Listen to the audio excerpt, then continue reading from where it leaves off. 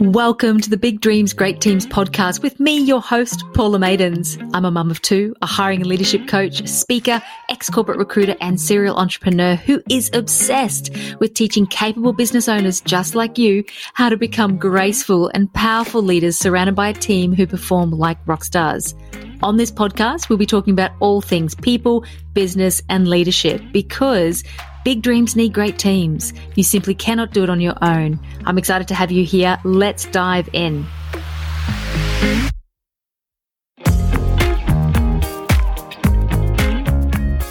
Hey, everybody. I'm popping in here today to talk to you about what are you expecting versus inspecting. So what are you expecting versus inspecting?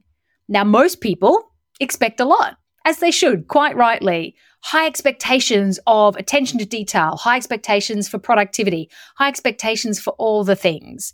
And with my experience, I can share that some people, some of you, are okay at communicating and clarifying these expectations.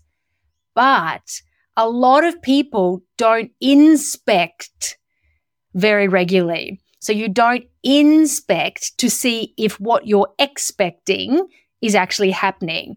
So what I see happening all the time is a lot of people, most people, waiting far too long and then finally getting the result and feeling disappointed.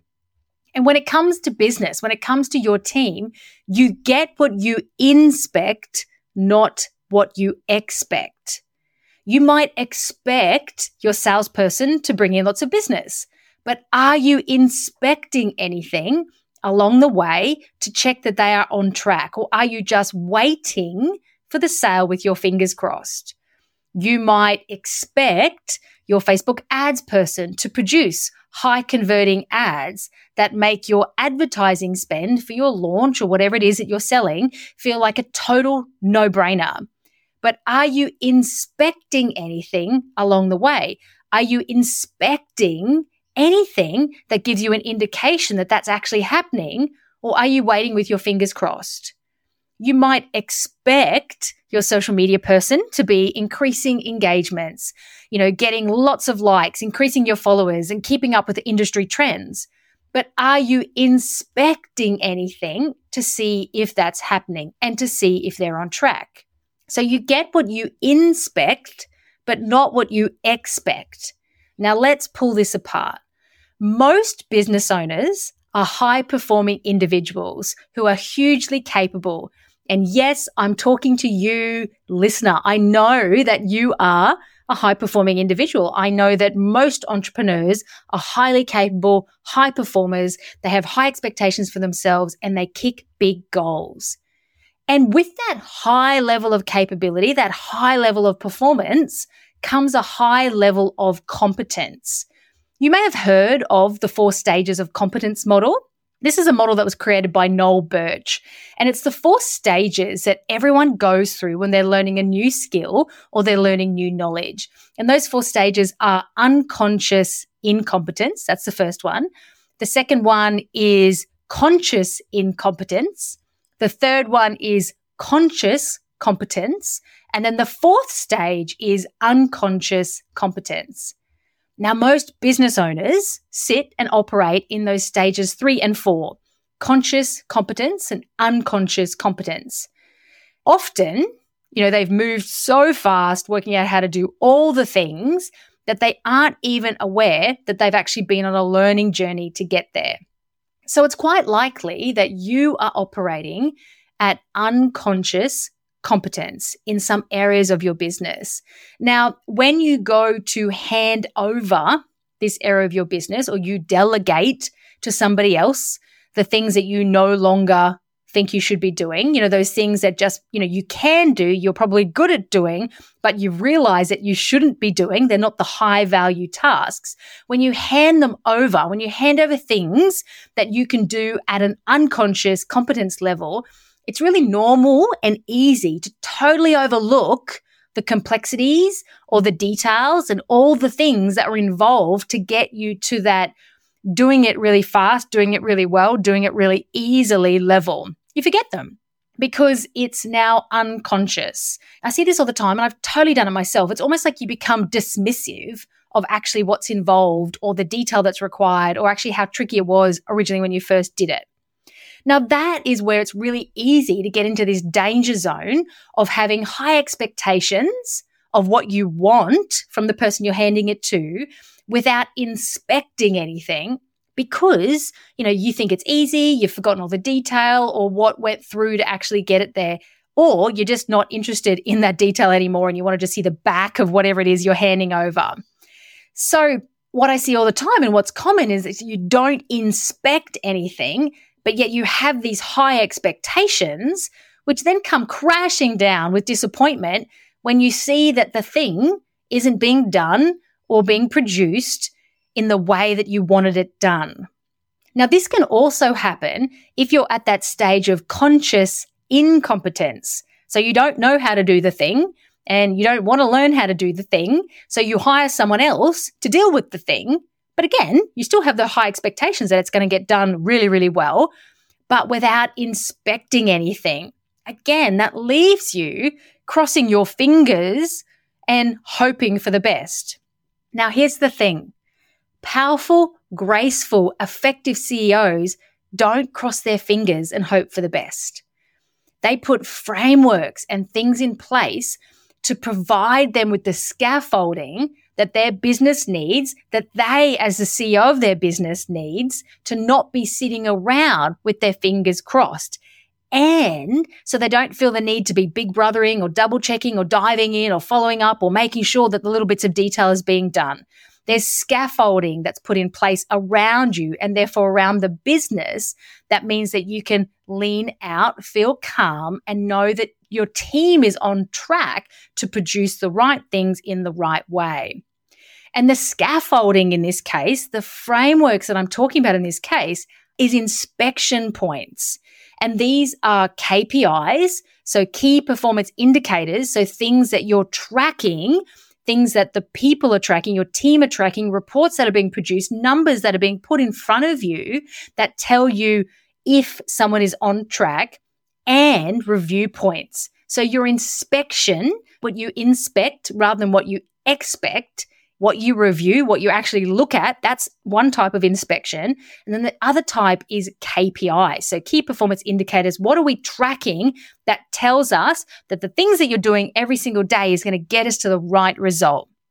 So you get what you inspect rather than what you expect.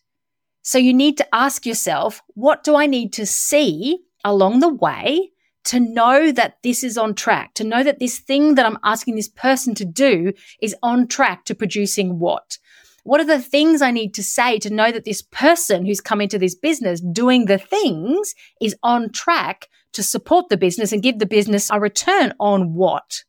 So if it's a salesperson, you want to be seeing sales activity, your KPIs, your metrics, your trackers are sales activities, number of meetings, number of phone calls, number of days on the road talking to and introducing themselves to brand new businesses.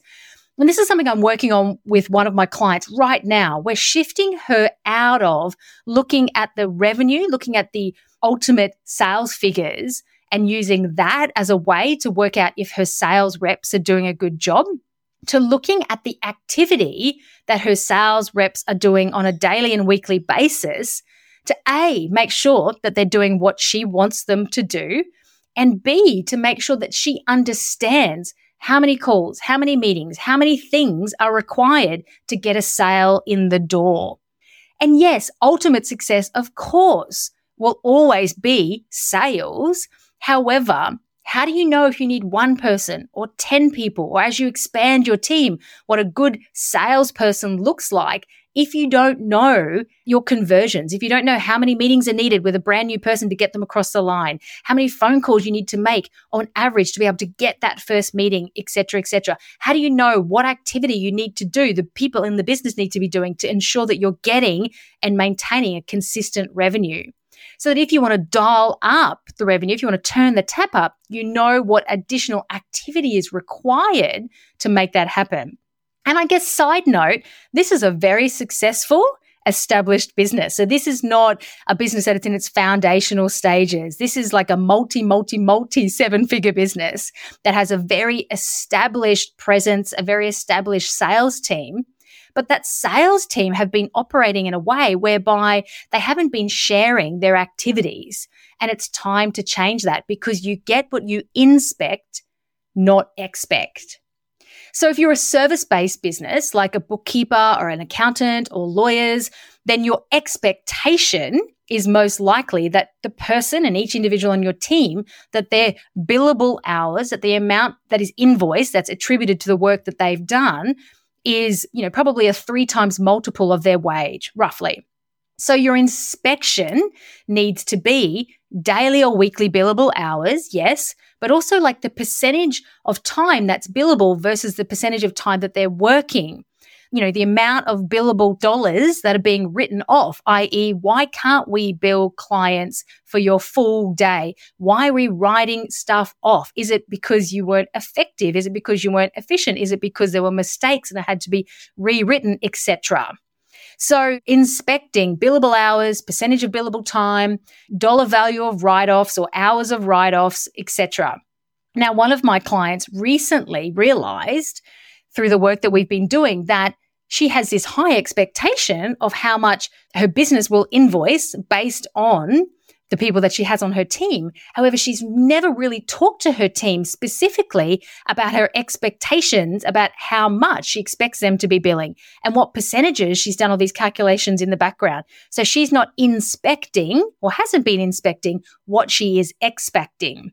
So now she started talking about revenue levels, percentages, write-offs, billable, weekly, daily, etc., and it's got everybody's attention on it. The conversation has now turned to that. And what a beautiful surprise. The billings have gone up. No one's doing anything differently. It's just the conversation has turned to what's actually important.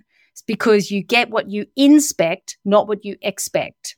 And that conversation leads to better understanding and questions. Why aren't we billing more? What's stopping you from billing at that level? Why are those write-offs happening? What was written off? What led to that write-off? Let's look at the percentages. Why does that percentage feel unachievable, et cetera, et cetera, et cetera? So you get what you inspect rather than what you expect. Because what you talk about, what's reported on, what's tracked is what you are telling your team is important to you. And back to our earlier examples, for a social media person, what does success look like? Yes, of course, it's higher engagement and increased followers, I'm sure. But how many new followers would you like to get per week, per month? Are you looking for conversions from that social media engagement to a sale? How are you tracking those sales? How many posts a week are you looking for with certain, levels of engagement? What is good to you? What is a good level of engagement to you? And once you get clear on this, once you work this out, how will I know if this person is on track? How will I know if what they're doing is leading to the results? Your conversations with that team member will get so much cleaner because you're letting the other person know in a really beautifully clear way exactly what they need to do, what you're looking for, and how to track for themselves if they're meeting your expectations. And I promise you, most people who work for you, I want to say 99% of the people that work for you want to meet your expectations. However, there's often assumptions or miscommunication around the things that need to be done to achieve that expectation or exactly what that expectation looks like in its most final form. So when you can work out how to inspect along the way and what you're going to be inspecting, and you give that other person that information, you empower them to track for themselves if they're on track to your expectations. And it gets just so much cleaner, so much crisper, and in turn, performance lifts. So that's it for today. And I really hope it's been helpful. Short, sweet, but so important. You get what you inspect, not what you expect. So I want you thinking about what you are expecting from your team.